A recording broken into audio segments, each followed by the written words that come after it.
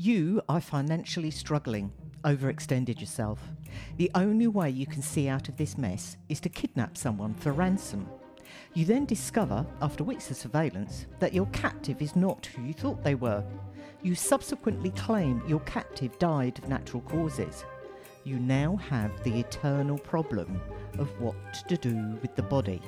This is the case of Muriel McKay, and this is Murder Me on Monday.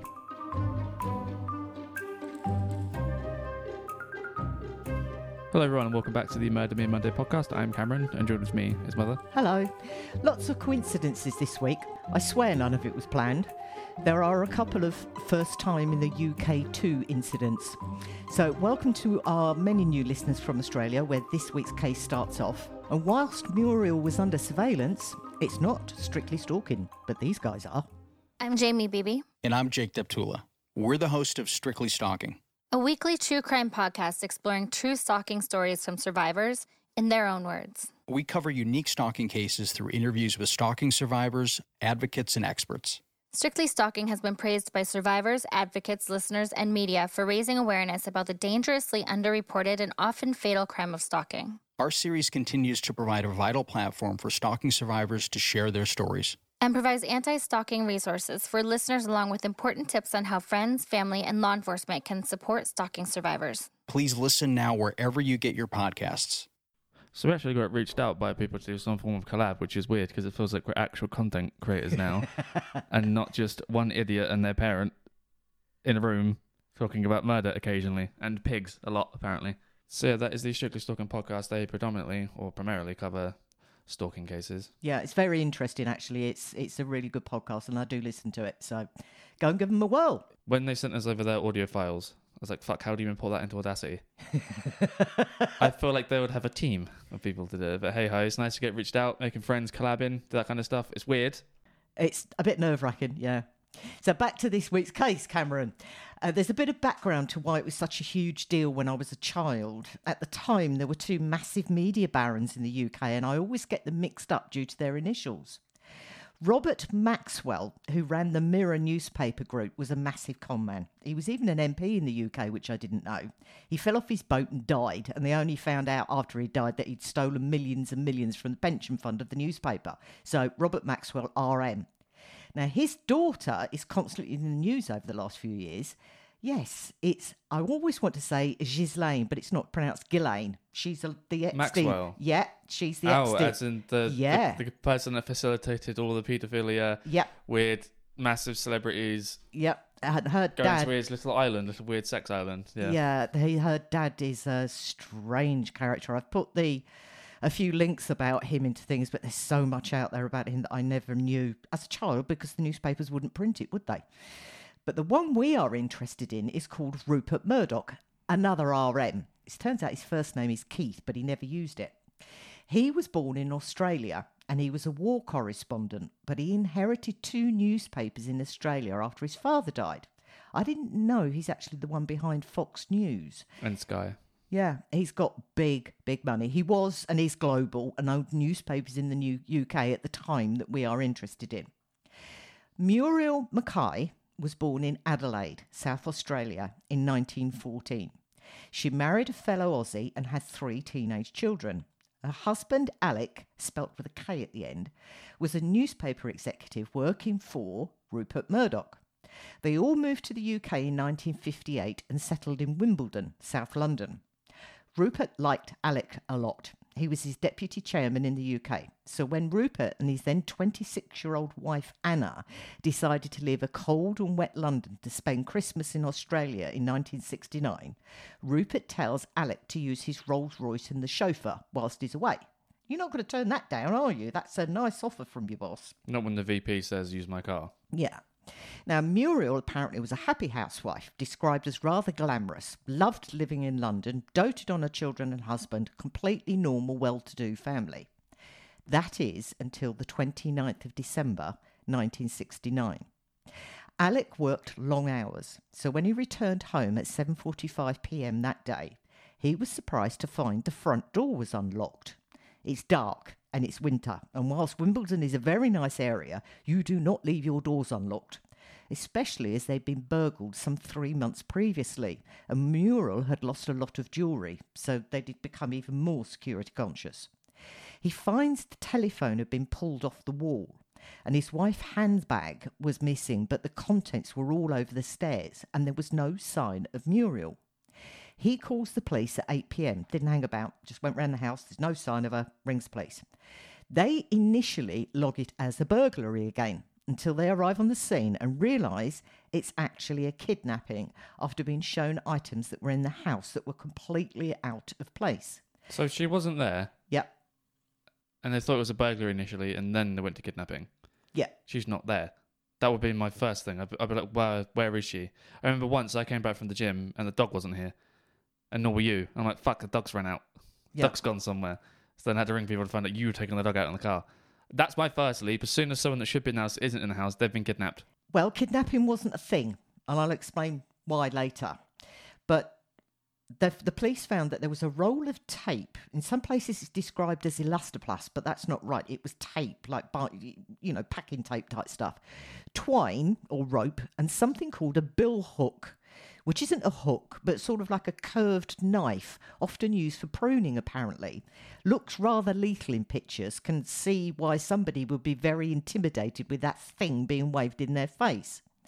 So the phone that's been ripped out is repaired quickly. I'm guessing the idea was that any kidnappers may ring the house, which they did at 1 a.m.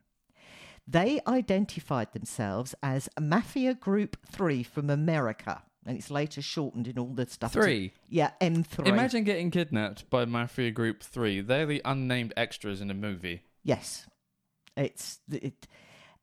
It's laughable now, but at the time, I should imagine it was very intimidating. But Mafia Group 3. Yeah. I know when this would have happened, Mafia would have been a thing. well, they still are, but yeah. They were not the boogeymen that they probably were back then. The like mobsters and stuff around unions, but because of all the union busting, there's now no unions, so people don't pay the mobs, basically. So the mob lost a fuckload of money because of that. Yeah. It's not a thing anymore by comparison. They rang, they identified themselves as that, and said, "We tried to get Rupert Murdoch's wife. We couldn't get her, so we took yours instead. You have $1 million by Wednesday night, or we will kill her." Why? Right, yeah. Well, my initial thought was absolute spanners have been... You might as well take in the fucking postman's child. Yeah. Just because you're tangentially linked doesn't mean you have any kind of connection. We wanted to nick the Queen, right? But we couldn't, so we nicked a British person instead. That's the line of logic. Just because you work for them and you are like an important employee to Rupert Murdoch doesn't mean he's going to pay $1 million to get your wife back. Well, they didn't expect Rupert... Well, I think they thought that Rupert Murdoch would step in to help, and I can kind of understand why. But as I said, my thought was that these twits had been following the roller with the wrong woman in it and obviously needed to see an optician because Anna was 26 and Muriel was in her mid-50s. How can you make such a mistake like that? Rupert Murdoch's old, assumed he would have had an old wife. Well, that's what I went to sleep thinking about it, woke up thinking about it, and I was realising I was looking at it from our standards today, which can be applied. You are right, that kind of thing. 1969, there's no internet to search for anybody's spouse. Celebrity magazines. How many and how long would you have to buy to find out who Rupert Murdoch was married to? Have you seen Rupert Murdoch's current wife? I know he's divorcing her. They got married in 2016, Jerry Hall. No, they're getting divorced. I wonder why she's with him. Have you seen her? Have you seen him? He looks like Master Oogway from Kung Fu Panda. This is true. You know, his wife before that was a strange person. He's been married 4 times, but anyway. The people that took her were flat broke, and they needed to move quickly. So when I heard that the trip to Australia was real for the Murdochs, but there was another possible scenario, that on the particular day, Anna was actually in London and due to use the car, but changed her mind and told Muriel to use it, which she did. She went to visit her daughter and a new grandchild. And although this was all over the news, some bits have never been quite explained to the general public. We don't know how long the kidnappers were watching or why they thought the house in Wimbledon was Rupert and Anna's home. The brothers watched a TV programme and they knew what Rupert looked like.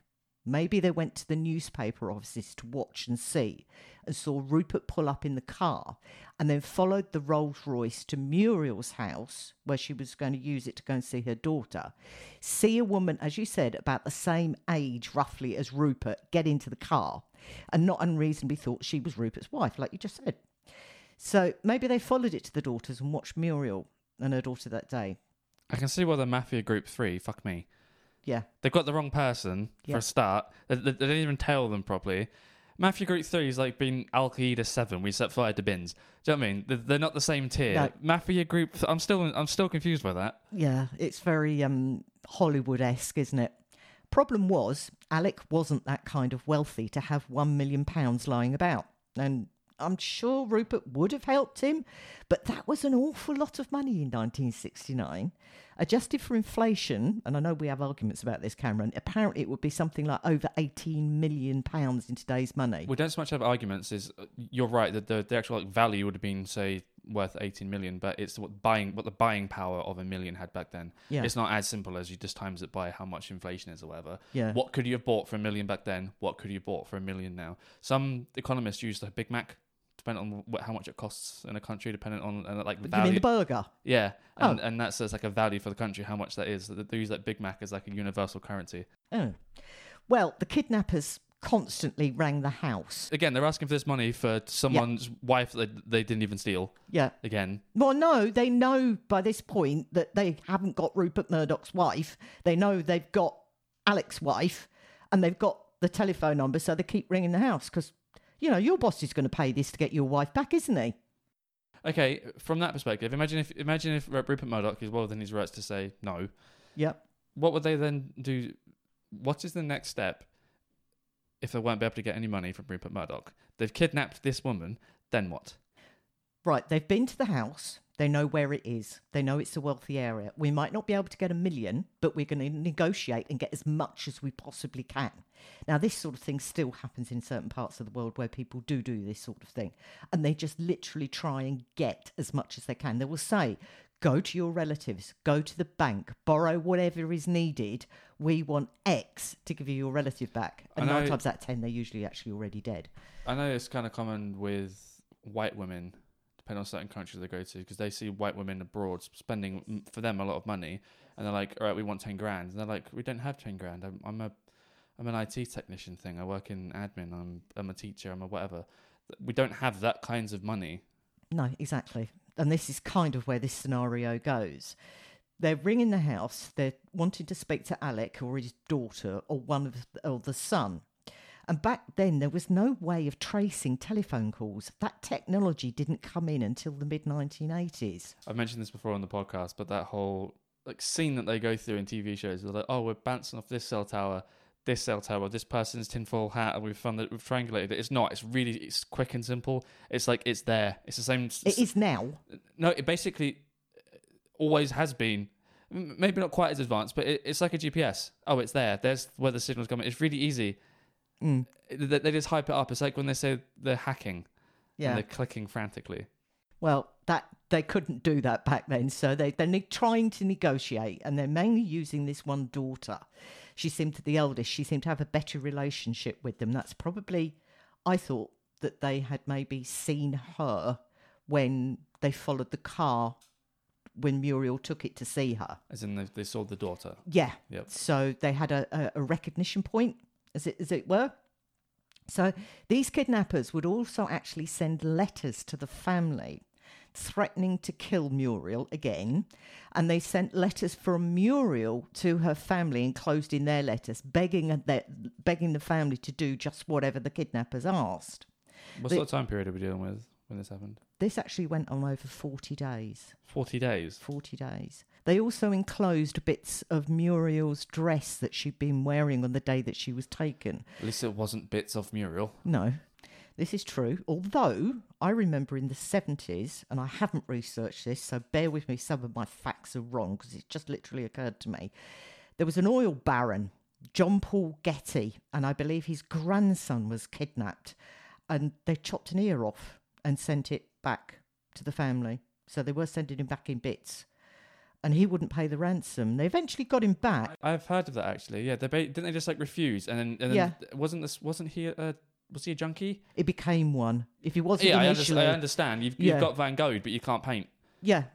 And it ended quite badly for the family because I think he resented his family. As you would. I understand you don't want to communicate with the people that are kidnapping, essentially, do you?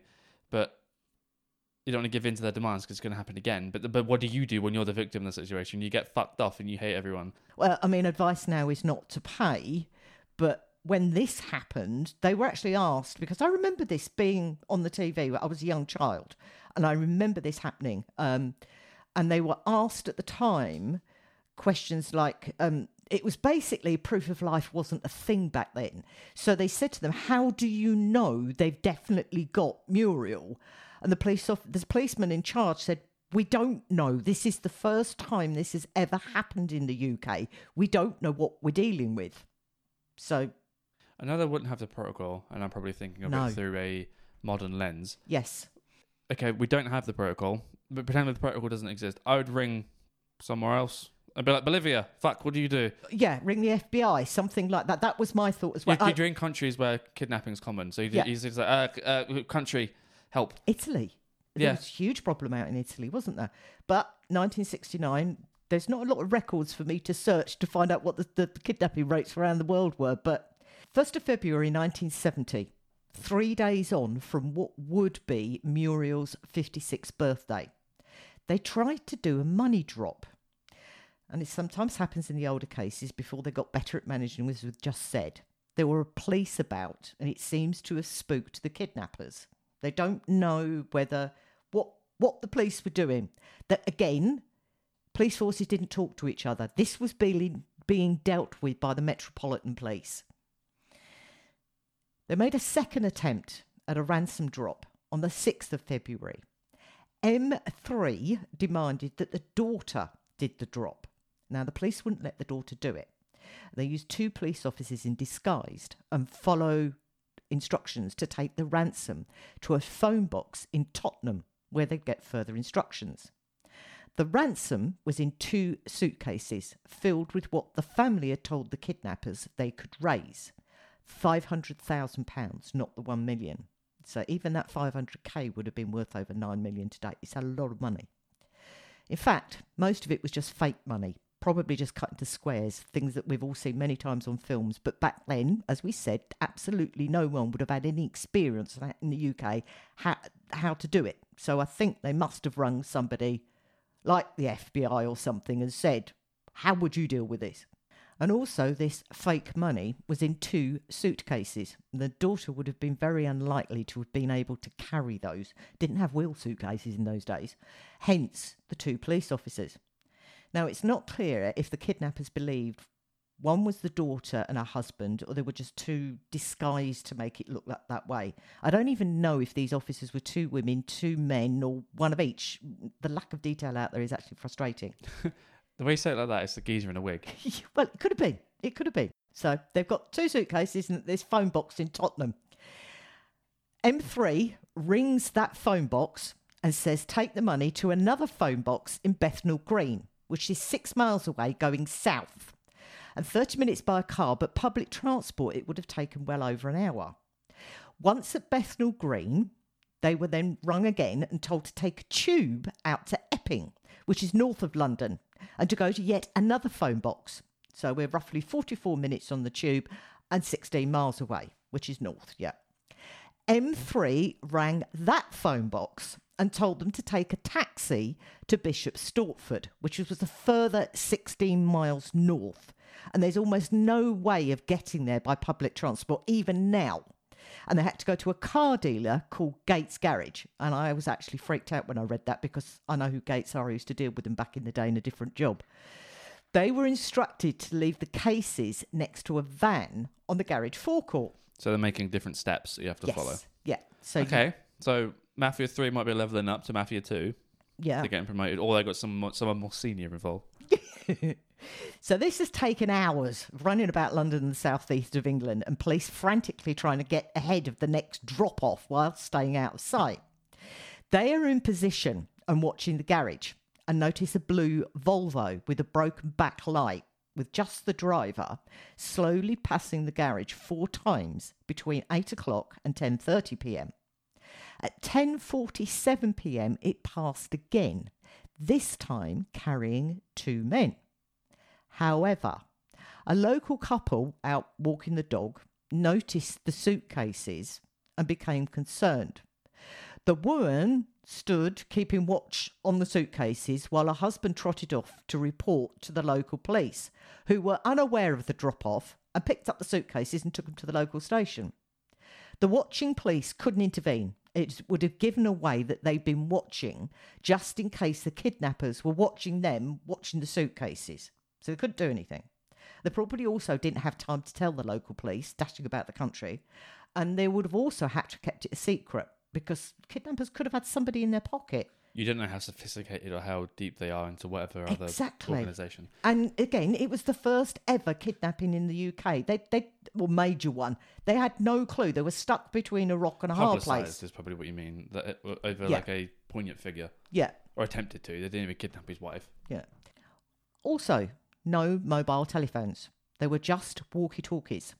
And you didn't need a police scanner or a CB or citizen band radio to listen in back then.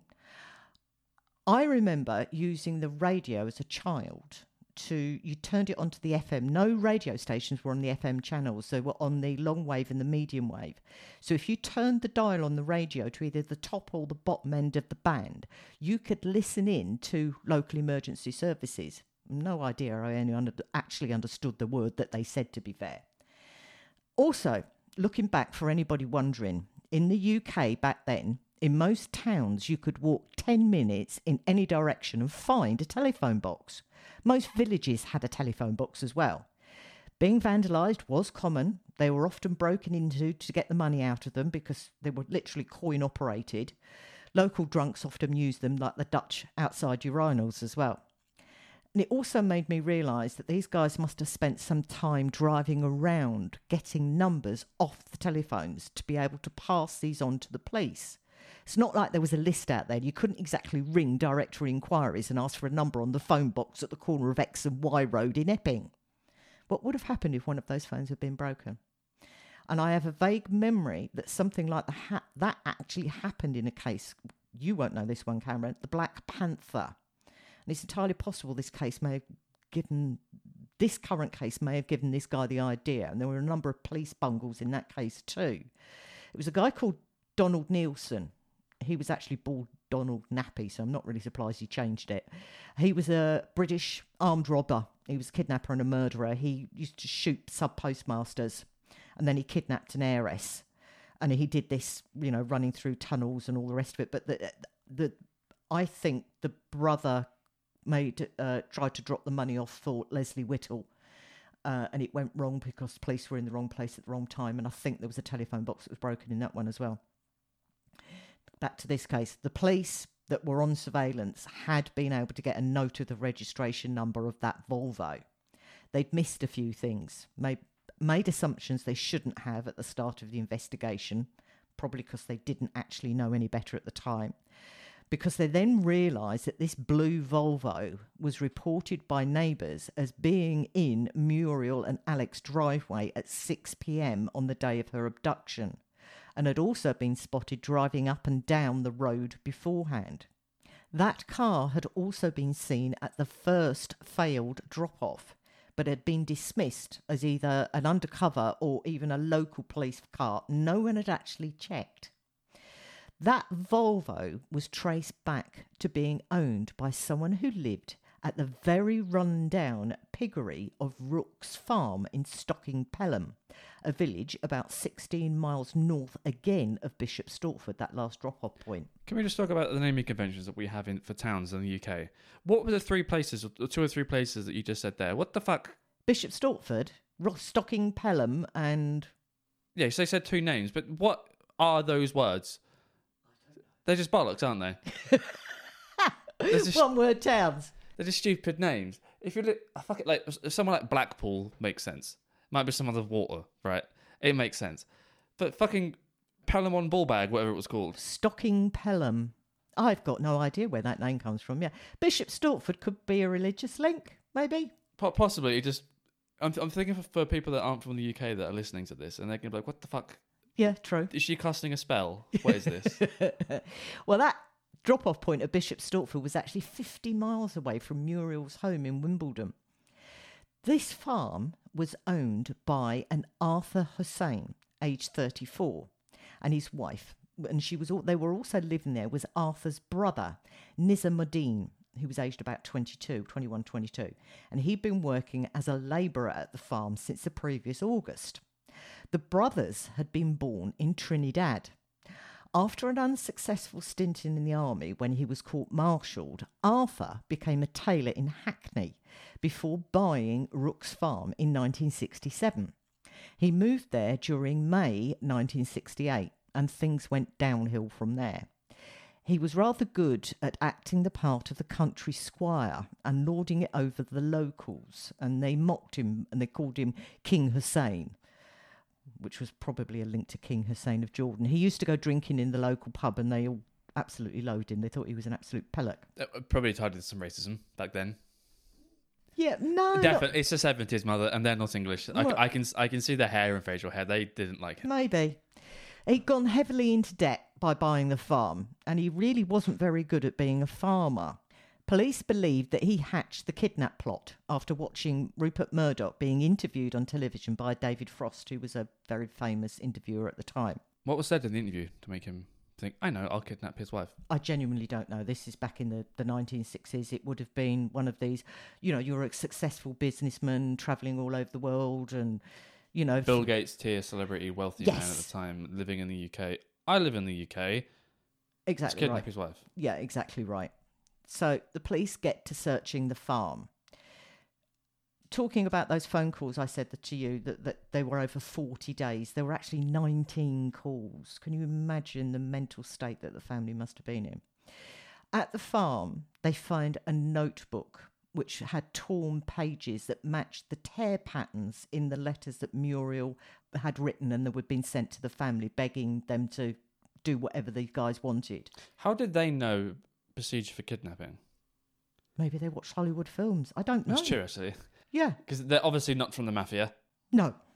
Very much So not. I don't know why they're called Mafia 3, unless there's 3 of them. I don't know at this point. How do they know what to do? Because so far, it started off really bad by kidnapping the wrong person. Yeah. But then taking them down this sort of daisy chain of events to drop off, pick up, blah, blah, blah. It was just basically messed up by those people walking the dogs. Yes. Up until that point. How do they know what to do? Exactly. It does make you wonder, doesn't it? But I suppose James Bond films were very big back then. So, I don't know. Because you can't even Google it. No. You can't. Yeah, how do you find this sort of stuff out? Anyway, so what do these two idiots do now? Right, they've got twine or rope and also a matching roll of tape that matched back to what they found in the house, Muriel's house.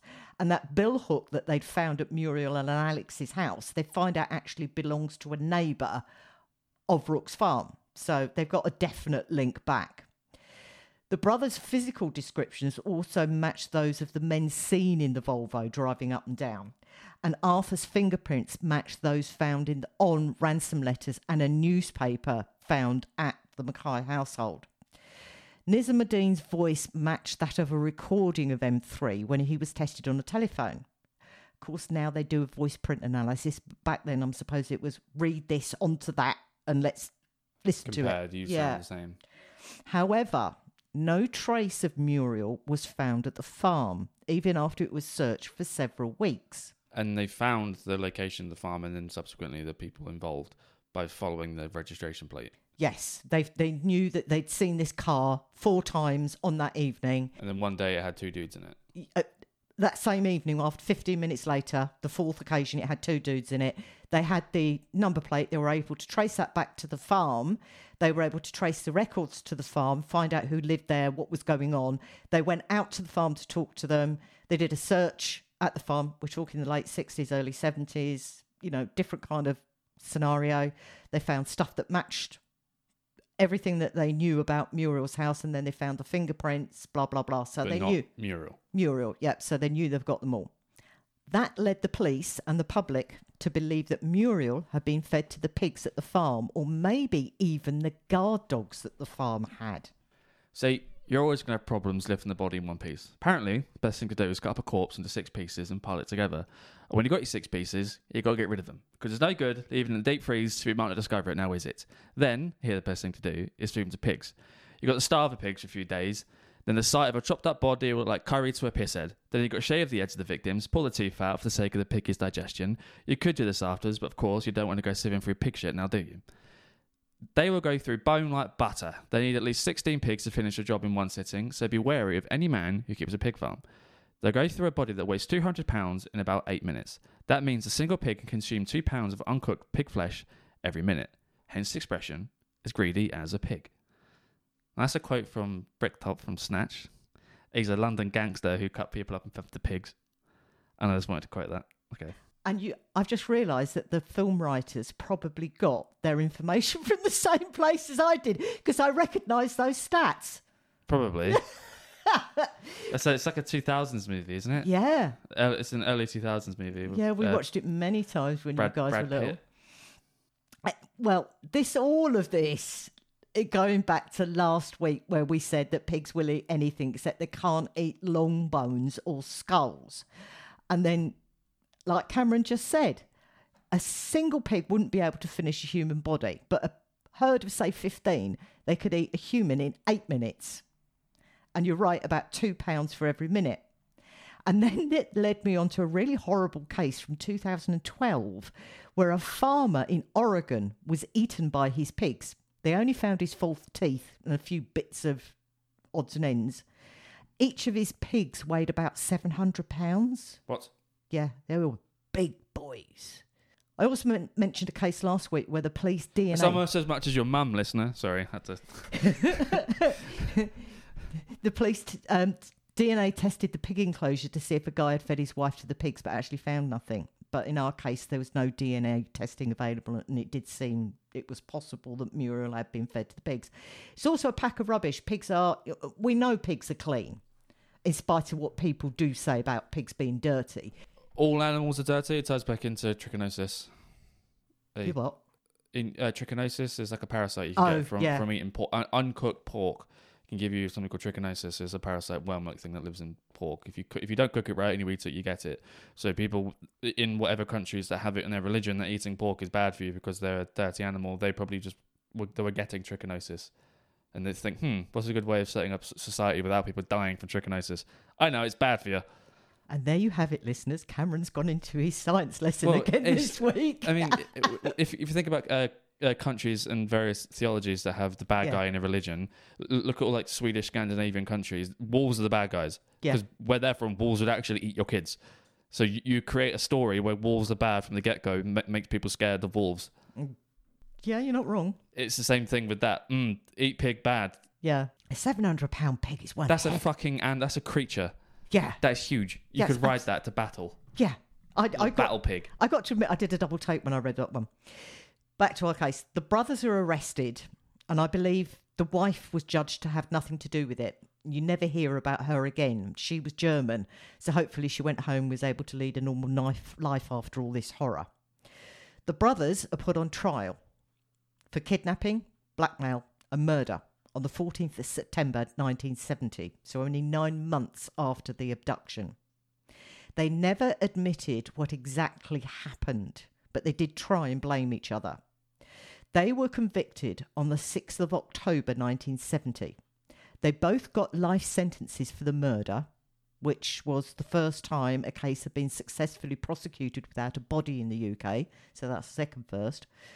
Arthur got 25 years and Nizamuddin got 15 for the kidnapping. They tried appealing in 1971 and 1987. And in 1994, Arthur applied for parole. All of those were denied. Arthur suffered many mental health problems and died in 2009 in prison, whereas Nizamuddin served 20 years and was deported to Trinidad after his release. But we are not finished. Do you think Arthur's mental health conditions, do you know what they were? No. Was it just like anxiety, depression, or do you think it could have been some like schizophrenia Or I do think there could have been something like that. The fact he was actually court-martialed when he was in the army and kicked out, it can lead himself to having unpredictable, explosive behaviour potentially. Yeah. Although, to be fair, you probably quite like that in certain armed forces, wouldn't you? Some of them, yeah. Because you point them at the bad guys. I was thinking, do you think that could have tied into him doing this in the first place? Yeah, there was something. Because a sane person wouldn't do it. There's a lot of intelligence went into it, though, considering it was a first. We'd never had one of these major cases in the UK. There's a lot of planning, a lot of thought gone into it. The family never gave up on trying to find the remains of Muriel. Although her husband died aged 73 in 1983, the children carried on searching for over 50 years.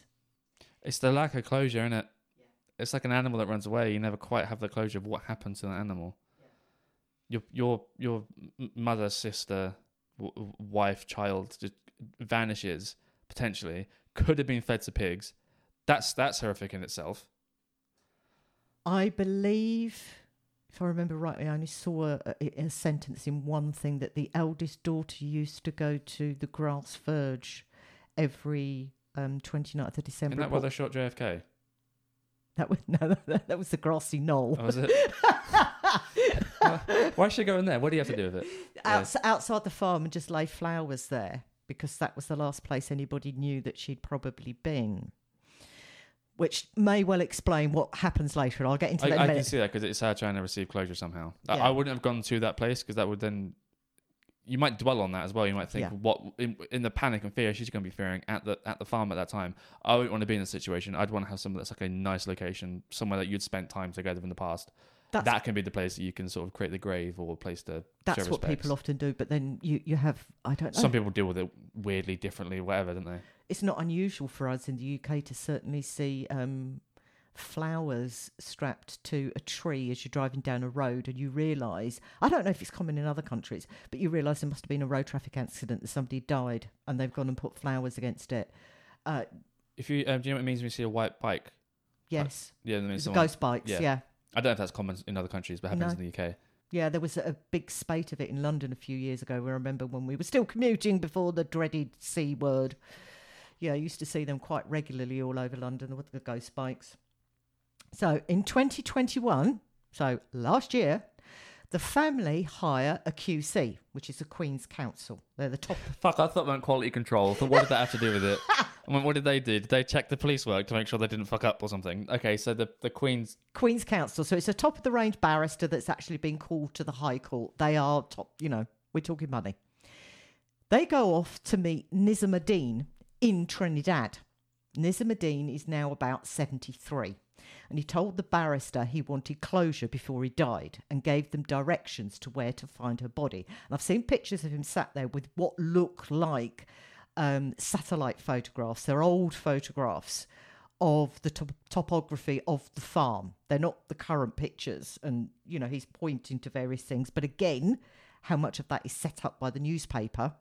Because there was actually a documentary done. I think it came out last year. And they followed this QC out there and they covered this case. And I've tried to find it and he's not available. And I was extremely annoyed. Do you know, I spoke to you about something called GeoGuessr. Yes. Earlier today. Yes. Yeah, we want him on it. Yeah. Rainbolt. So Nizamuddin tells the QC that Muriel wasn't mistreated. She wasn't tied up. And she died of a heart attack or shock after seeing her abduction reported on the TV news. Yeah. I'm thinking about the thought process of saying that. If he's looking for closure, do you think he would lie? Yes. Why? Is that to not make him seem quite as bad? But Yes. he's already been... If he's seeking closure, if him lying about it, that means you're getting false closure. You're getting false, like... To me, that wouldn't make sense, because then you're lying about the thing to get the closure in the first place, so that means you wouldn't actually have it. Because you know in your heart of hearts that what you said was fake, was false, so you're not actually getting the closure. If he was genuinely seeking closure, I believe he would have reached out to the family from Trinidad and said, I am sorry for everything that happened. Here is an account of what happened. I will talk to you if you want me to. They had to come and find him. That would make more sense. That's the way my thought process works. If it was, say, I'm not even talking from a religious perspective, because some people do find religion or they to return to their roots and they want it off their chest before they died. He's in his 70s. He's probably not in good health. The chances of him remembering correctly are probably slim. Although when he's in prison, what would he have been reliving that entire time? How many hundreds of times would he have retold that story in prison? Exactly. We don't know. So he probably does remember it quite well. Maybe. The family grasp it, and it probably not in a good way, as they alienate the new owners of the farm, who refuses to let them on the property. Why? Well, legally you don't have to let them on, fuck you, it's my farm, but at the same time, morally, well, unless they're Mafia 4 and they're doing it as well. I thought about this, and it's been bothering me for a bit. Again, I was sleeping and waking up with this case. What initially happened, the daughter and a lawyer were walking around the farm, I think. They said that they were walking down a track, but I suspect they were heading to the spot that they thought it was. And the new owner caught them and ordered off his property and banned them from coming back. Don't forget, he's probably... I don't know how long this person... Until you legally get that in writing, the trespass doesn't count, by the way. So fuck them, you can keep going around. Well, I'm not going to give the guy's name, and I'm not going to actually name what the farm's actually called now, because you can find it if you look for it. I don't think that's necessary. Obviously not part of doxing, but also I don't like that person. I hope they step on a landmine or get eaten by those remaining pigs. Just think about it from their perspective. They may well have owned this farm for the last 30, 40, 50 years. Every single year, someone comes out and lays flowers on the grass verge outside your farm. They may have been going up to the farm saying, will you let us search this? Will you let us search that? And they may have accommodated them. But don't forget, they own the place. They've probably raised a family there. They get to a point where, what can we do for you anymore? Yeah, but then also at a certain point, how put out are they by letting people search a farm? You're not. And if you've had new evidence that would then indicate they're actually buried under the XYZ tree, unless they are unearthing part of like an actual building a part of your property where you've got like an outhouse there now or decking, whatever. But like, all right, fair enough. You would accommodate that. Flip that on their head. If they're the person that owns the farm that's doing it from their perspective, they'd want the person on the farm to stop being a dick. I agree with you, but I don't know how accurate the pictures are that I have seen, which are linked in the show notes like normal. You can have a look through them. It's not quite as intimate as if someone comes up to your house and said, I used to live here when I was a kid, can I have a look around? That does happen, but at the same time I'd be like, no, you're going to murder me. I'm not going to let you in.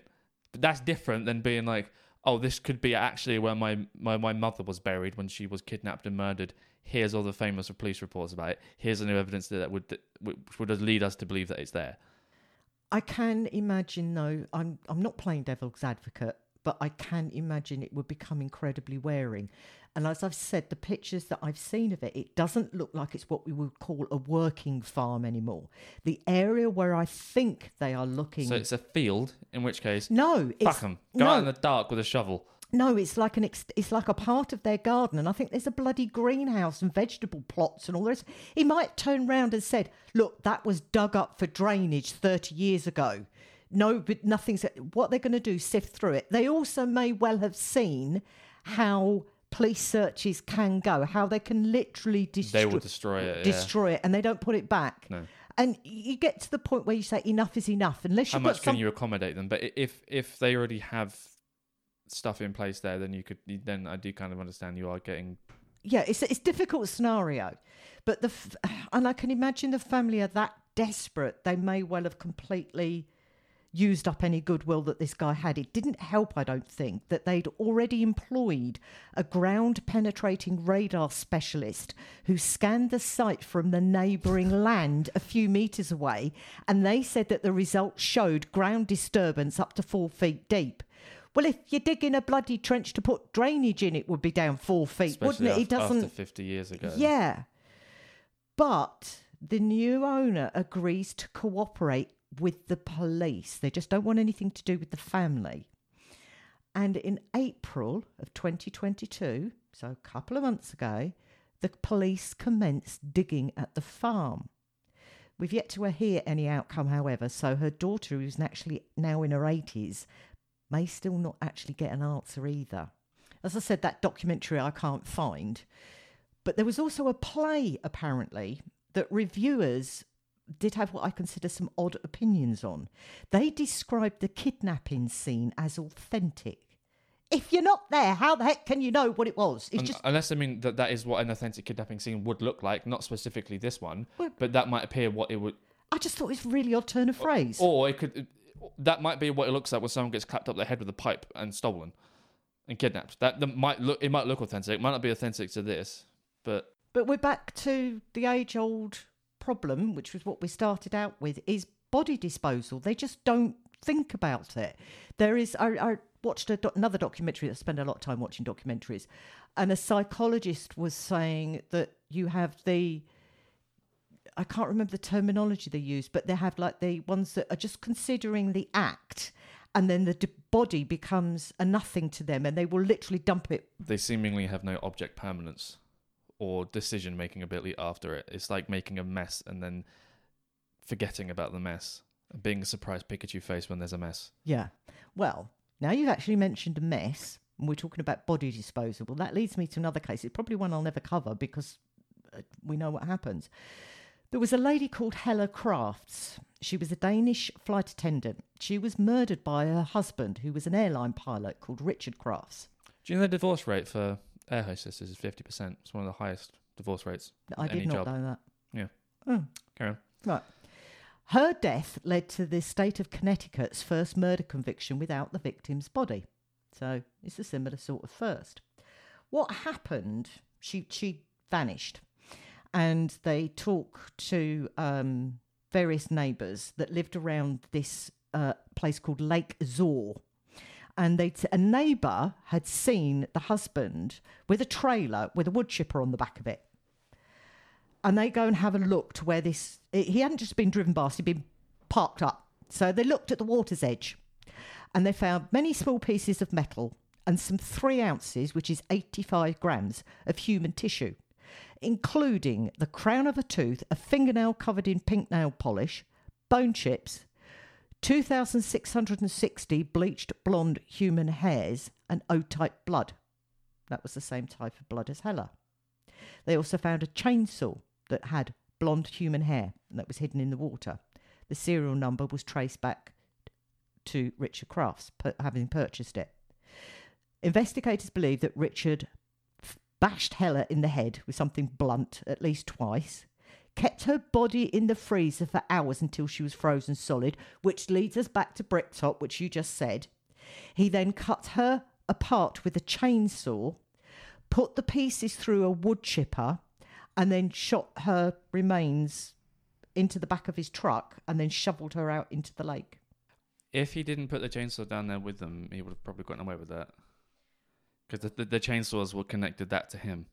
Because it was tied to him having purchased it. They probably got a credit card or debit receipts. Yeah. So they know it was him.